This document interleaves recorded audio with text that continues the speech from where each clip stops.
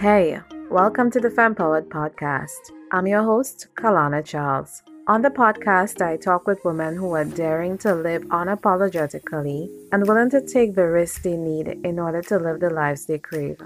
These women are invested in helping others heal and become, and they aren't afraid to speak truth to power and live their lives with a sense of purpose.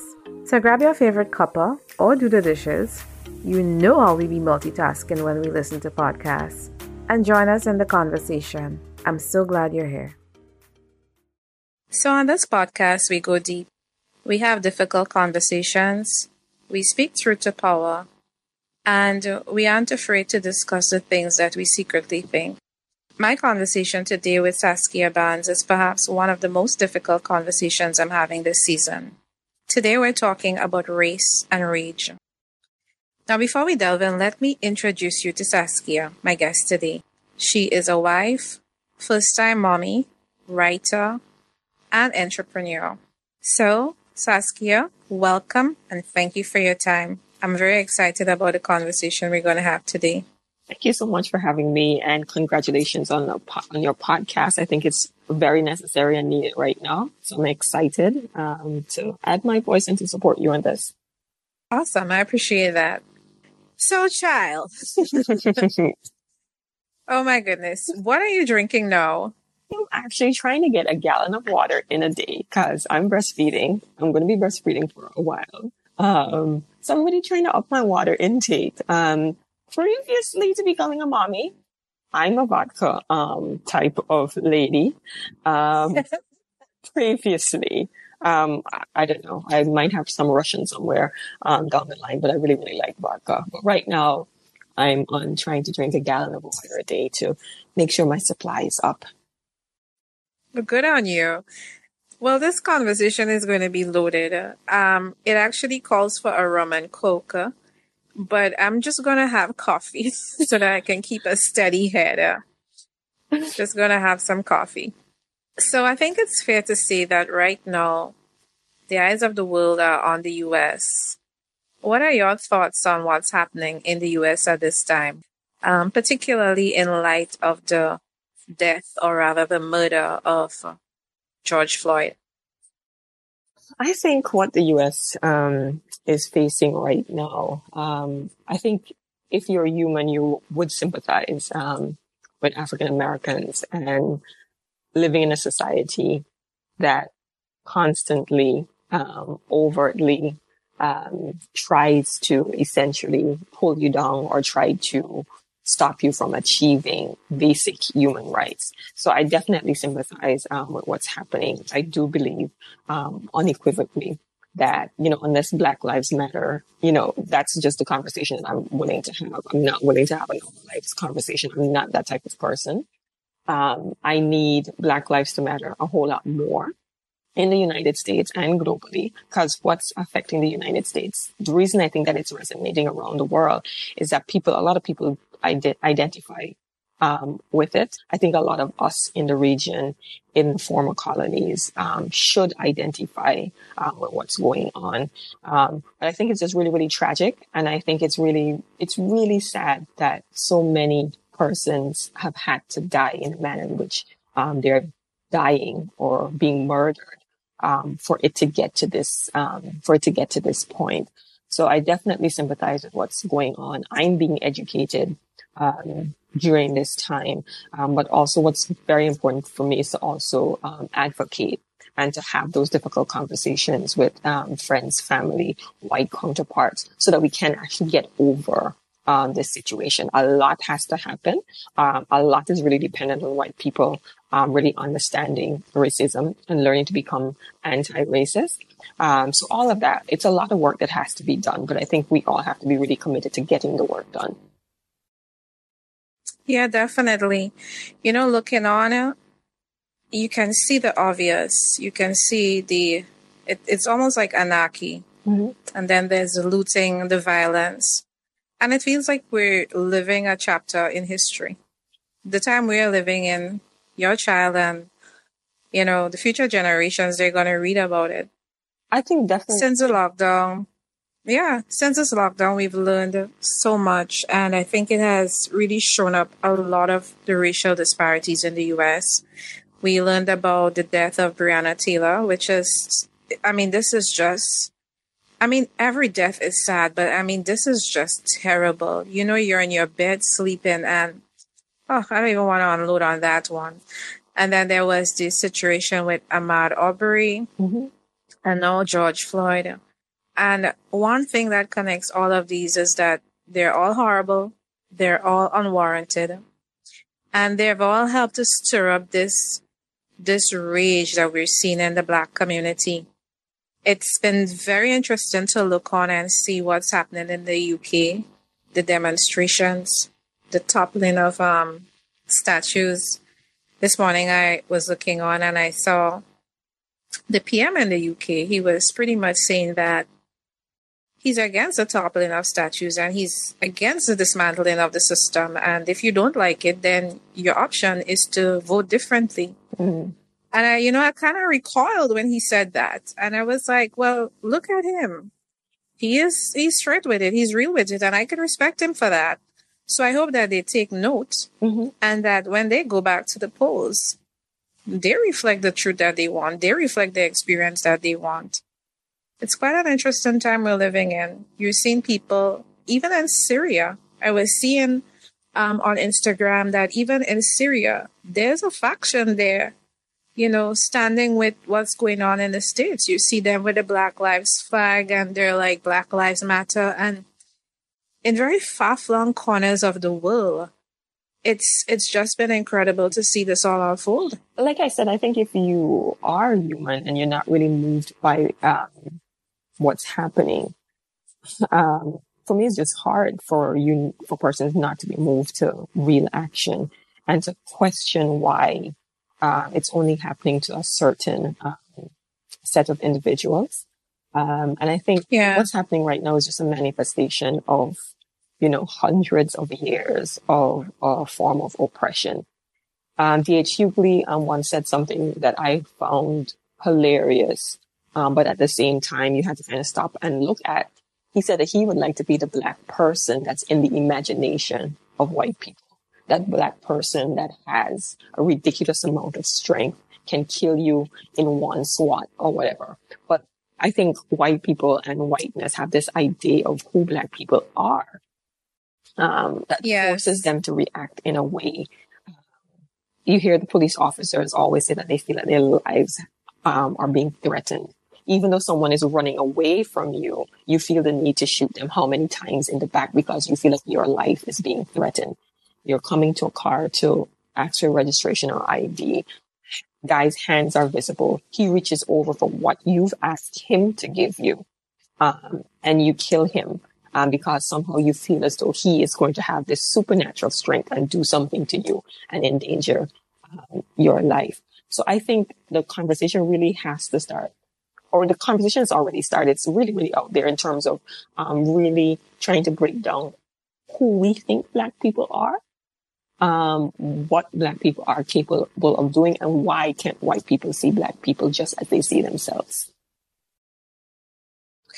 I was saying to a friend of mine a few weeks ago, I think when emancipation came along, people thought that they would be free.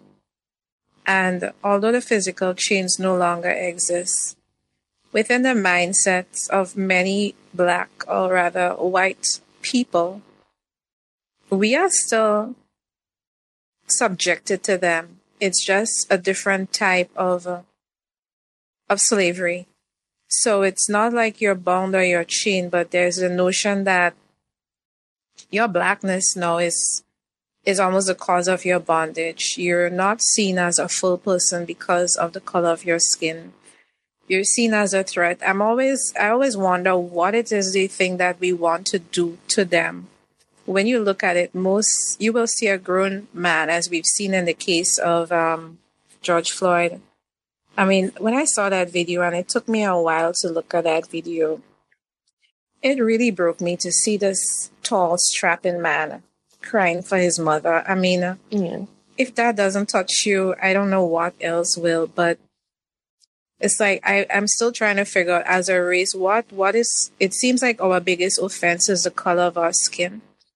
And even though we may be free, we are still not freed from the suspicion and the mindsets. So in that sense, slavery has still won, because many, many years later, hundreds of years later, there's still the mindset that has been attached that Black people are a particular way.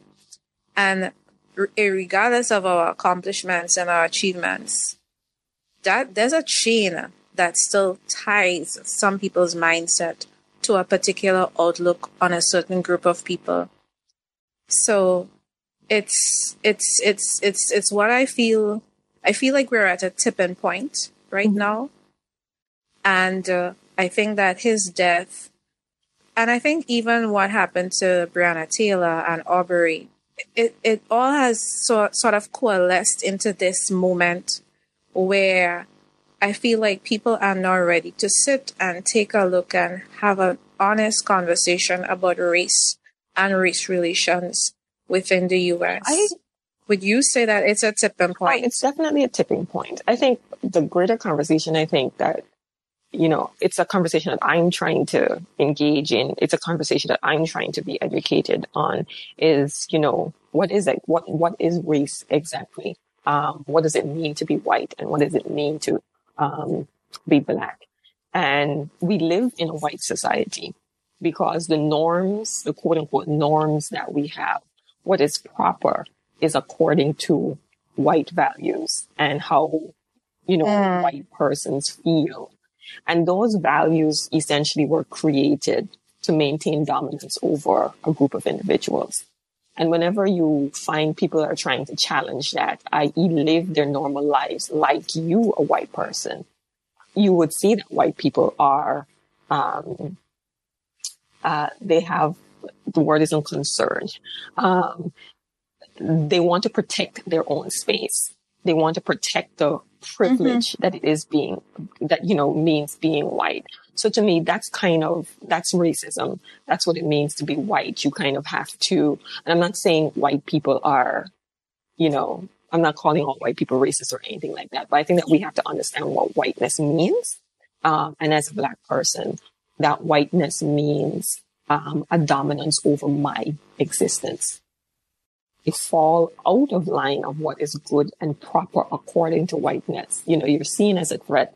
There's this hostile response to it. And so for me, things like electing a Donald Trump was the response to electing a Barack Obama. That white space was being endangered, quote unquote. So you now have to do something as powerful as electing a Donald Trump. One of my favorite writers, Ta-Nehisi quotes. Oh my, he's awesome. He breaks it down for you very simply. He talks about Donald Trump is the first white president of the United States, and how for the first time in the history of the United States, they actually elected a man who embodied what it means to be white. He embodied whiteness. He was the manifestation of white privilege, literally. And that's what people wanted. So I think we really need to have a greater conversation about what is whiteness and how whiteness really affects us.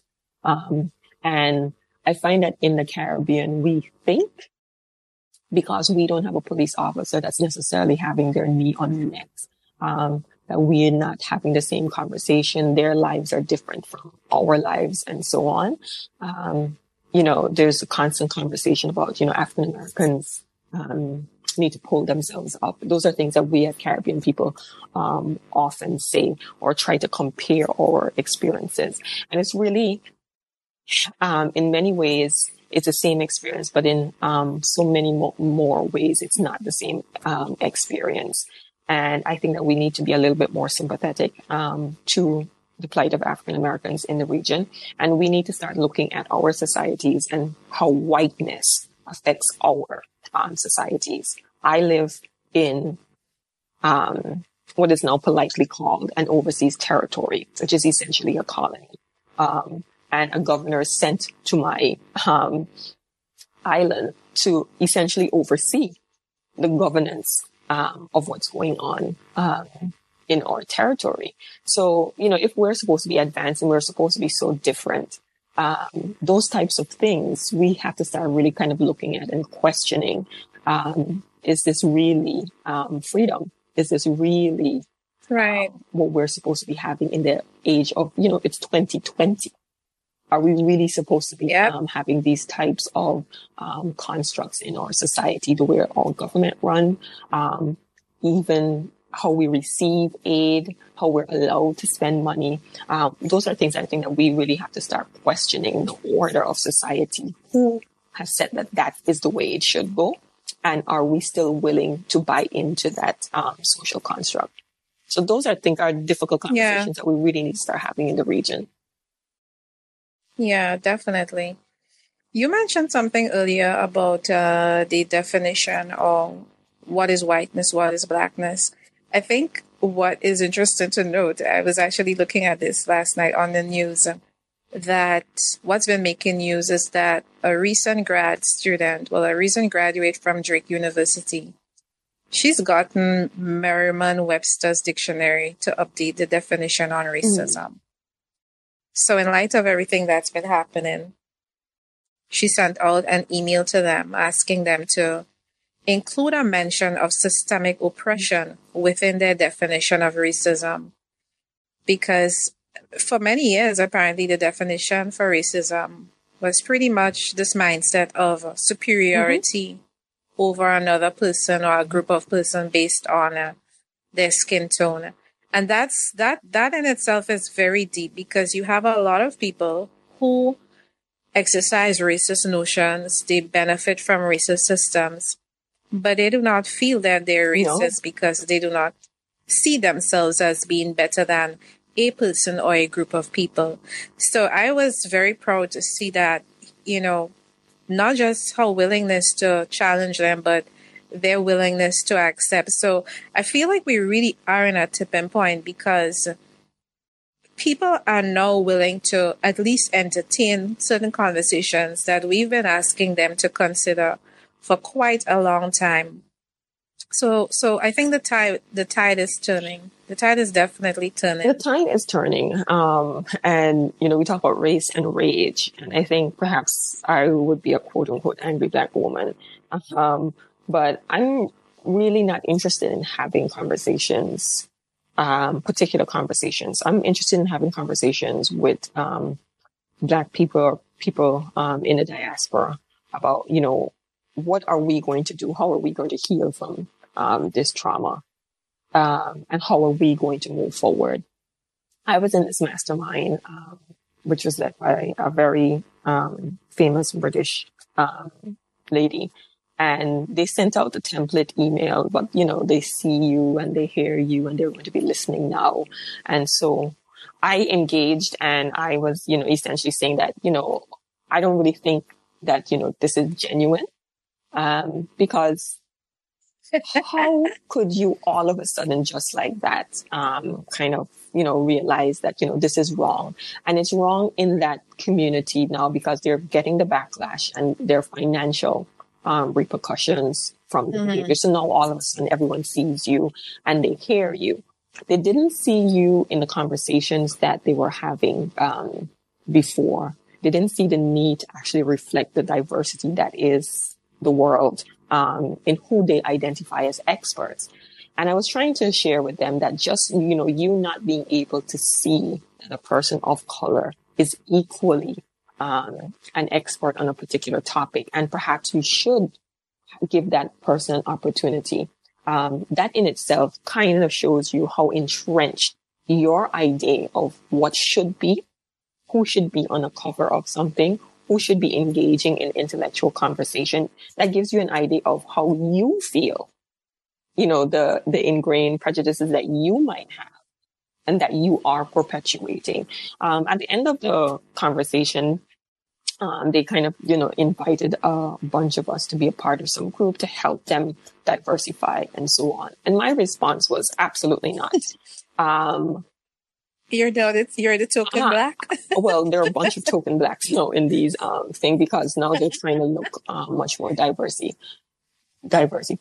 My response was, just go Google it, go read, go do some research, go have some quiet time, go really think about what's going on and how your actions or how your willful ignorance is really affecting the lives of individuals.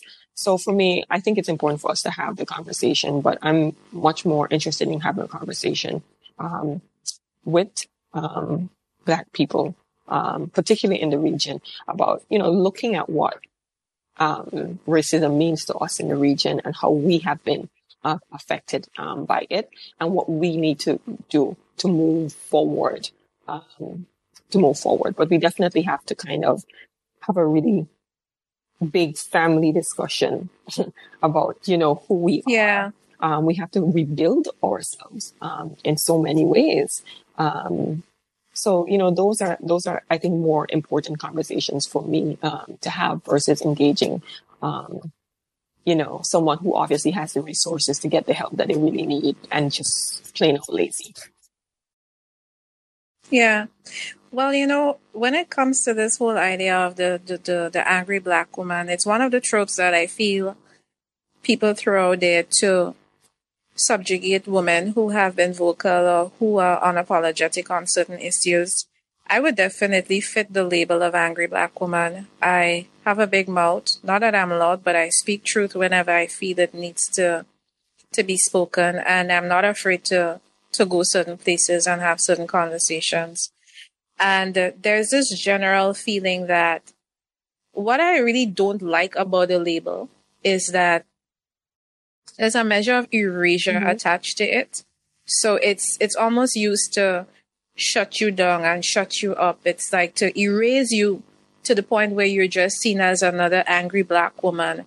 But I think that that's the point of it, because to maintain racism, I have to show some sort of dominance over you, or have to make sure what you're saying is not valid. And in order to do that, I have to kind of put some sort of negative label on you to tell everyone, listen to her. Don't look at what she's doing. It's not valid. Let's go back to the norm. Let's go back to doing what we're doing. So it's willful. Mm-hmm. It is. We looked at another man kneel on a man's neck with his hands in his pocket, very nonchalant, very indifferent.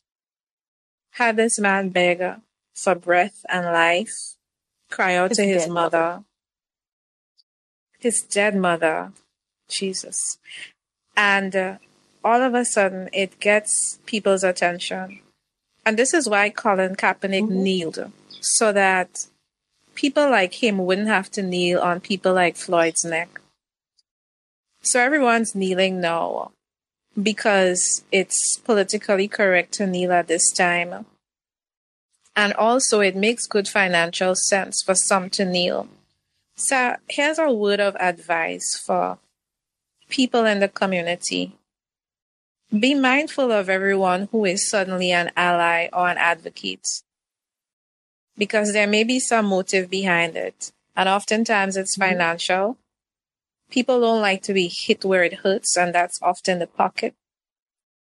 I'm noticing so many voices that have been quiet on this conversation is all of a sudden very vocal. And I mean, yes, perhaps now is the time. But it makes you wonder, what is the true intent? Why did a man kneeling on someone, crushing the life out of his body, become that thing for you? Years ago, when Philando Castile was murdered in his car with his daughter and girlfriend looking on, I mean, wasn't that a tipping point? Wasn't so many things were tipping points? So now we are here. We're not angry. We're glad that you've joined us and taken your seat at the table to have this conversation. We're not going to dwell too much on what you didn't do because we're glad you're here now. But we do have some anger. We do have some rage because it didn't have to come to that. It didn't have to come to that. It really didn't have to come to that. I understand why so many people are angry. to me, it's different now. I think, Black Americans were angry during the civil rights movement, before that and after that. But I want to feel that somehow, because of the coronavirus, there are a few distractions. People are sheltered in place, people are locked down, people are evaluating a lot of things. And perhaps it is the catalyst to force people to look at what's happening. I think that. So I think that's what was very symbolic of what happened, the murder of George Floyd, and why it's really energizing the entire world to rally behind a systematic a system of oppression, is that police officer really represented the quote unquote the system, really keeping people down, keeping Black people down, keeping vulnerable communities down. And no matter how much you're trying to get ahead, as we heard that Floyd moved from Houston to kind of try to move on with his life, to do things differently and so on. So it seems though no matter what you do, no matter how you try to get ahead, that police officer, the quote unquote, that system keeps on, essentially, Reverend Al said it as well. They just have get your knee off our necks. So I think that's kind of why it really resonated with a lot of people around the world who are feeling some sort of oppression, who really are, we're being forced to ask, why is it this way? And do I really have to accept what's going on to me and to my community? And the response is an overwhelming no. I'm no longer going to accept it. Yeah. As an Afro-Caribbean woman, I've always wondered why it seems that of all the countries with a history of slavery, the U.S. seems to struggle with this deep, systemic racial divide. What are your thoughts on that? Like I said, a lot of things I am still really trying to do some work myself in terms of really trying to understand a lot of things and why I think a particular way also. But I think economics is the big story of the United States, the American dream, being all that you can be and so forth. And a lot of us from the region, we moved to the United States for that American dream, for, a way ahead. And when you get there, you also kind of realize that the game is kind of rigged for particular individuals to do well. And for me, in particular, a person of color, to play my role in ensuring that they do well. So for me, economics in the United States has been a big thing. And I think economics is one of the reasons that how the United States is built and how it's set up poses a challenge to those individuals who have to be oppressed in order for those to succeed. So say, for instance, like having like a national healthcare system and so on, they choose to have much more of a capitalist system where you have to kind of pay to stay alive, essentially, versus valuing people's lives and valuing good health. That, as a community, we decide as a community that we value good health. And therefore, this is something that we should all pay into and we should all gain the benefits of. Again, going back to Ta-Nehisi Coates, he he has a lot of good essays for when he was at the Atlantic talking about, the struggles of African Americans. But one particular thing that I remember reading that I didn't know anything about was, the migration of African Americans from the South to the North and trying to gain opportunity in the North. So in the South, you were actively lynched, you were actively hounded, your farms were burnt down, your farms were taken away from you. And people would move to the North trying to escape all of that and trying to really have a new life and really have life, period. Have a good home, take care of their families, not want much, but just have life. And so they would move to the North. And when they went to the North, they found that though they weren't being actively lynched, there were different forms of lynchings, essentially. And one of the things that he explored was, say, for instance, housing. the easiest, or the most meaningful path to wealth is owning property and passing that property on for generations. So he explored how they would have like a contract system. So essentially, as an African American family, you can save all of your money to kind of have a house. The banks won't really lend any money to you because, you know, you're Black. They didn't feel as though you keep a good job or whatever to pay back this money. And some people just didn't want to see you own your own home. So they'd have this contract system where essentially someone is holding your deed, holding your loan for you, and you're paying essentially almost like rent. And the intention is that you would rent to own. But these same people would come up with arbitrary rules. If you miss a payment by a day, if you miss a payment by a month or whatever, they can literally take your entire house away from you. And there's no justice. There's no one that say no, that is wrong. That's just what it is. So when you see that happens over and over again, for us in the region who like to say that, you know, African Americans need to pull themselves up by the bootstraps, you can see, or I was educated on how, you know, that becomes really, really difficult, where you are running from a particular thing. You think that you're in a better position, and, you know, some arbitrary white guy can decide that, you know, you don't deserve this. This is too good for you. So I'm going to take this away from you. And there's no law, there's no justice to say that, no, that person can't do that. If you have families that are doing well, African American families that are doing well, we know about Seneca Village, we know about Rosewood, Black Wall Street, and so on. They at that point in time, they could have actively, you know, came and just kind of destroyed all that you've built, and there would be no recourse for it. And that's not something that happened in the early, that's just happening in the early 20s and what's not. It's happening today as well.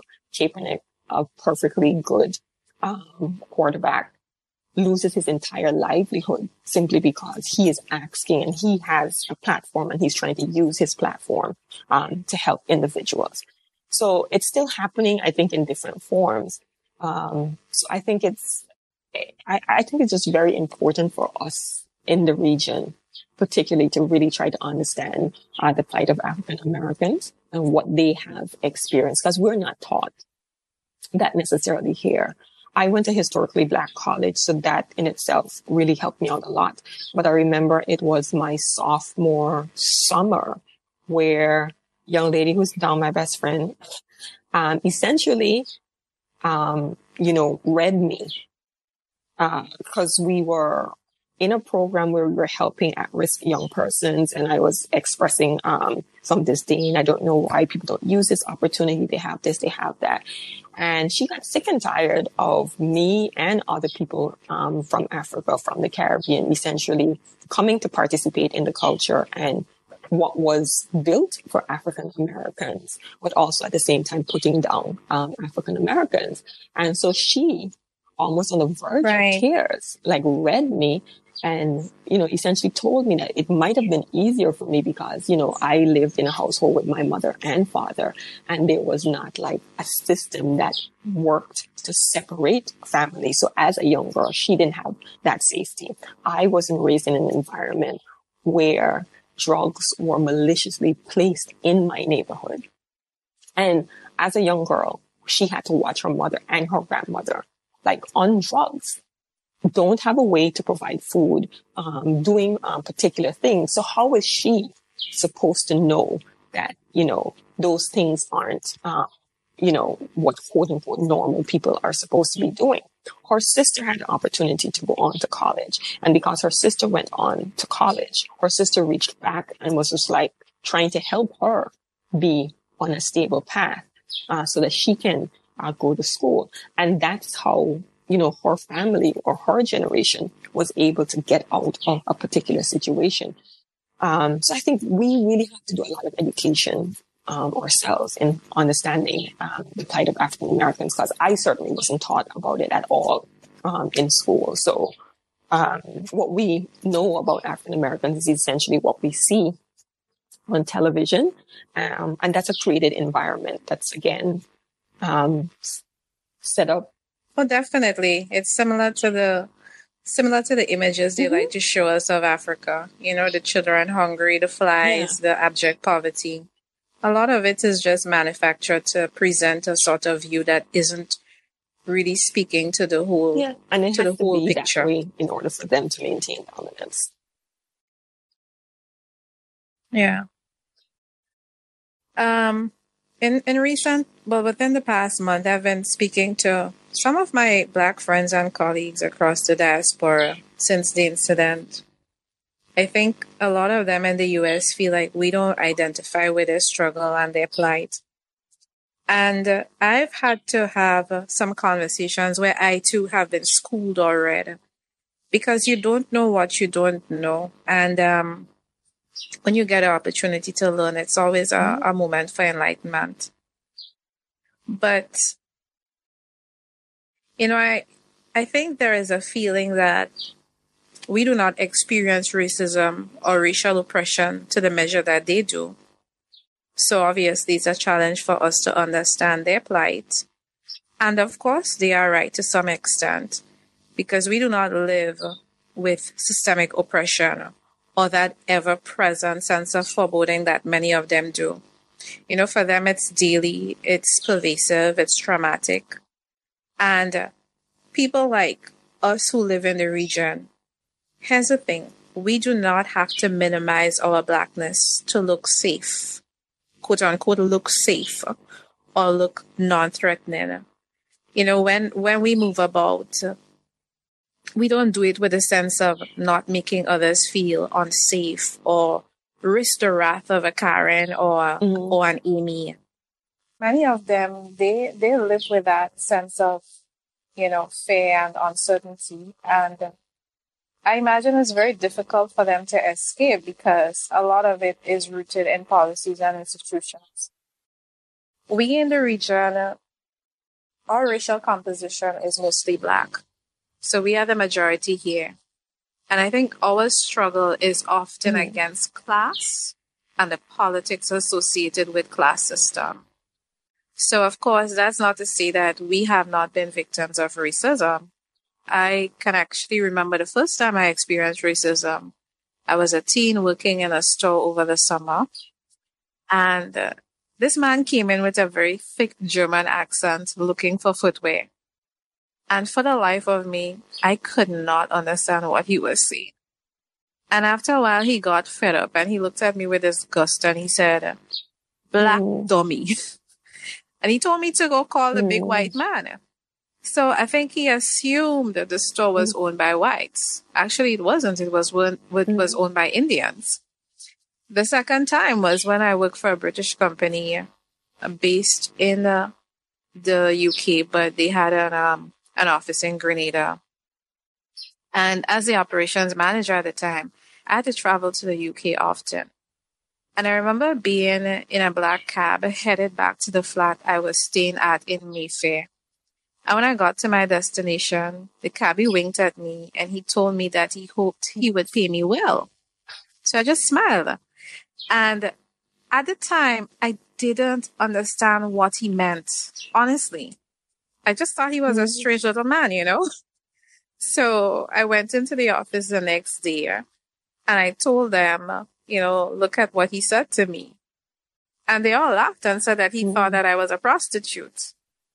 Because you see, at the time, Mayfair was, and I assume it is, it's a very posh and upscale part of London. And to him, selling my body was the only way a Black girl like me could access rich white spaces like that. So in my almost 40 years, those have been my only two experiences. But I remember them like it was yesterday. And that's one of the benefits of being an Afro-Caribbean woman living in the region. I don't have to live with that pervasive, ever-present sense of discrimination or judgment on a daily basis.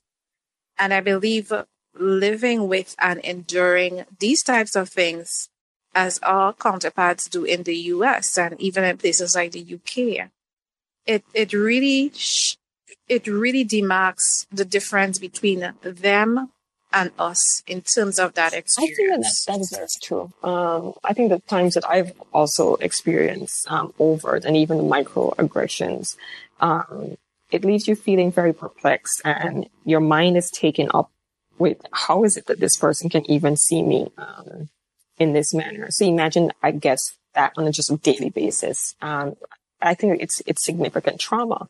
And the thing about it as well is that we also pass that trauma on to the next generation, teaching, Black boys how they should behave in public because, you don't want to be too alarming to some person who might feel threatened by your Black body.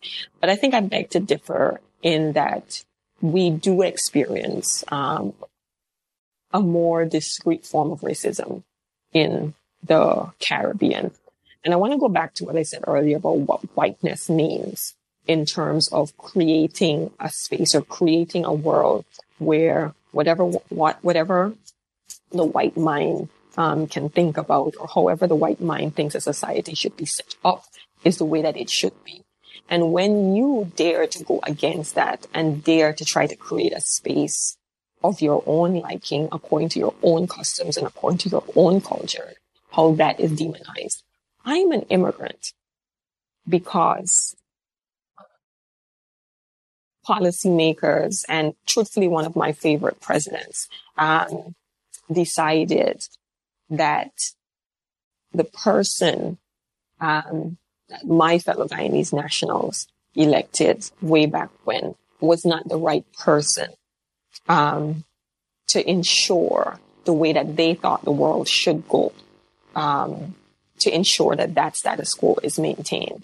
And so countries in the region, places like Guyana, Grenada, were destabilized because of that idea of what a country should be, who should get the benefits from the resources of that country, and what the quote-unquote natives, the locals, should have.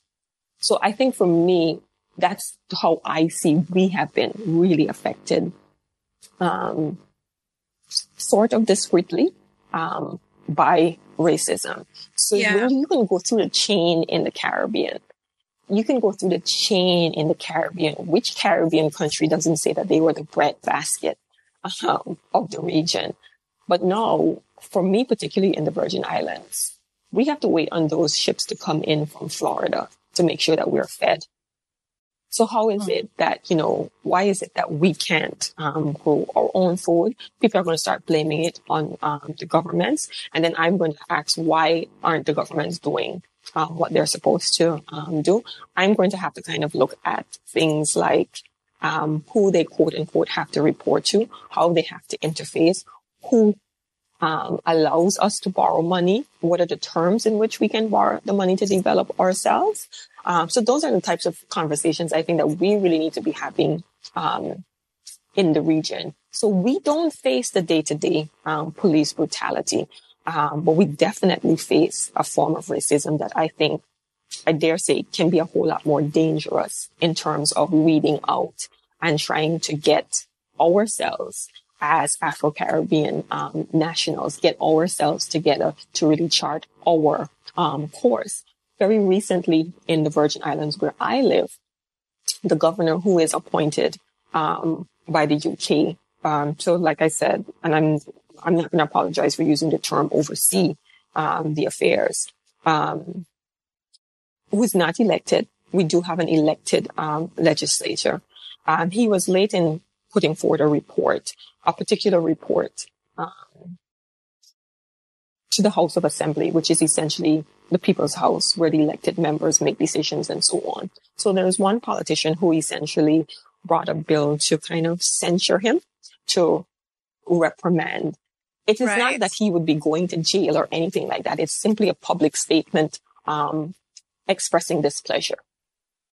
Would you believe that in a house of 13 individuals, only 2 persons, including the person that brought the bill, could say that, yes, we can or we should express some displeasure if the people's business wasn't conducted in a particular way.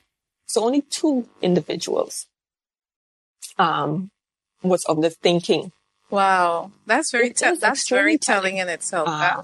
So only two individuals saw that in the people's house, business should be run a certain way. If a member of government that's elected by the people do not fulfill their duty, spend some money that's, might be unclear or wrongfully spent. There are big auditor reports. There are big things. There are investigations and so on that the governor office would run. So why is it that we can't have the same level of authority in terms of running the affairs of the Virgin Islands? So there's often a fake construct, in my opinion, that we are really in charge. And then things like this, to me, happens. And then you're reminded, perhaps you're really not in charge. You're, quote unquote, allowed to run parts of your affairs. But when push comes to shove, are you really running your affairs? Are you really building a territory, building a nation according to how you and the people that live and are native to this place feel that territory should be built or should run? Or are you just a modern day colony? So that we really need to start having more. And then we can definitely, once we start having those conversations and really start looking at things that we hold on to as truths, I think we would quickly and easily identify with the plight of African Americans, because they're dealing with the overt racism and also the systematic racism. Yes. We're dealing a lot more with the systematic racism because we are predominantly Afro-Caribbean space. Have you ever heard of the No. ACEs study? Okay, so ACEs study is it's a study done I think it was done by Kaiser, I believe, and it identifies certain markers that will lead to dysfunction, trauma, and it really speaks to potential life outcomes. And it talks about what your resilience score is. So you can go on and you can do an ACEs test, and it all looks as what happened. It looks at what happened in your formative years. So prior to your 18th birthday, did you have a parent who would swear at you, or were you physically abused? Were your parents divorced? It looks at a lot of things that go on to become markers and shape who you are. And there's a stunning link between childhood trauma and chronic diseases, as well as social and emotional problems. And I recently did a training on trauma. And what was very clear is that there are some communities where the ACEs score is so high that you definitely could predict a person's outcome based on what they've been through. And I see a lot of people in the Caribbean and even people in the US of African descent, based on their ACEs score, you really have an idea as to what our communities and the future is going to look like if intervention does not happen. And furthermore, in that training, we spoke about trauma and how trauma is passed down. Over time, trauma goes on to alter your DNA. And you are passing down so many things to future generations that I feel like we are at the point where this isn't having these discussions isn't just for the here and the now, but we need to have them in mind of the future, with the understanding that we've already disadvantaged and we are passing on future and further disadvantage.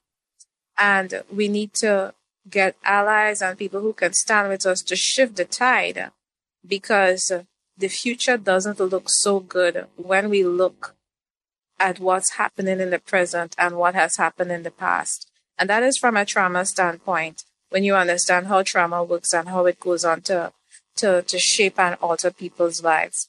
But that in itself is fascinating work. It's still being unfolded, and that might be a conversation But I think that that trauma for another is topic. one of the reasons why, Black Lives Matter activists, NAACP, and other persons are having the conversation now about what is defunding the police, what that can look like and what that could mean, and how using the same millions of dollars that you use to source to get, weapons and what's not for the police, a police force, using those funds into other things that can help families in predominantly Black neighborhoods really deal with some of those things, help mothers mother their children better, look at jobs, look at different ways in which you can support people actually being whole human beings to reduce some of that trauma, and so that some of that trauma does not pass on to the next generation. So I'm kind of really excited about the conversations that people are having right now, because it is really forcing us to reimagine the world without the systemic racism that we experience. Yeah, definitely. As it relates to racism in the Caribbean too, I don't want to sound like it doesn't happen. It does exist. I think some islands like Trinidad have a problem. And I think it mainly stems from their racial composition. And a lot of it is also fueled by politics and economics. I believe that in the region as a whole, it is more of a class system, but we do suffer from certain inherent foundational things that we have been having an issue shaking simply because of the way these islands were set up after the original people were killed out. So it's similar to you in the Virgin Islands. You are considered an overseas territory, but we are, the Queen is still the head of state in Grenada. There's a lot that comes with that because you are independent, but to some extent, so you will always deal with some sort of a racial or cultural overtone that may not necessarily be the way it looks in other places, simply because of the structure of these islands. But on the other side, I think too that, and this thought is coming from a conversation I was having with a colleague of mine earlier, and I think this might be a controversial thought, because we were speaking about this whole situation, and he said something that really struck a nerve. He said, well, I don't like how they killed the guy, but I mean, Black people can be racist too, and let's not make this all Black people about can't a be black racist. and white situation, because he's been, so he was like, so let's just, he was like, so let's not go down that road, because, he lives in Austria, and he lives in a community where there's Black people. And he was like, Black people can be racist too. And I had to say to him, listen. And listen well. Listen. And listen well. I, as a Black person, cannot be racist. I might be prejudicial. I might be biased. But I do not believe that Black people can be racist. Because if you understand how racism works, you would understand racism has a lot to do with power and systems.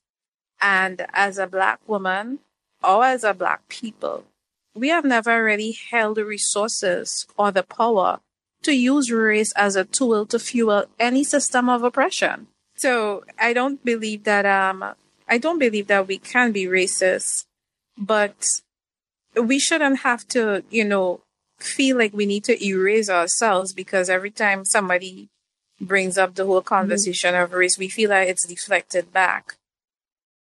My Blackness goes before me. I am Black before I am a woman. So I need to speak to these things. Nobody says there's a woman Black. They say there's a Black woman. They see my race before they see me. And it's time we spoke about the trauma. I mean, like, it's just too heavy. And we have, whether we're in the United States or anywhere in the diaspora, we have been carrying it for hundreds and hundreds of years.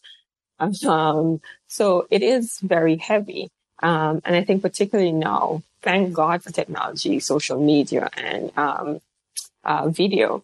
I think it is important for us to showcase the world as we experience it.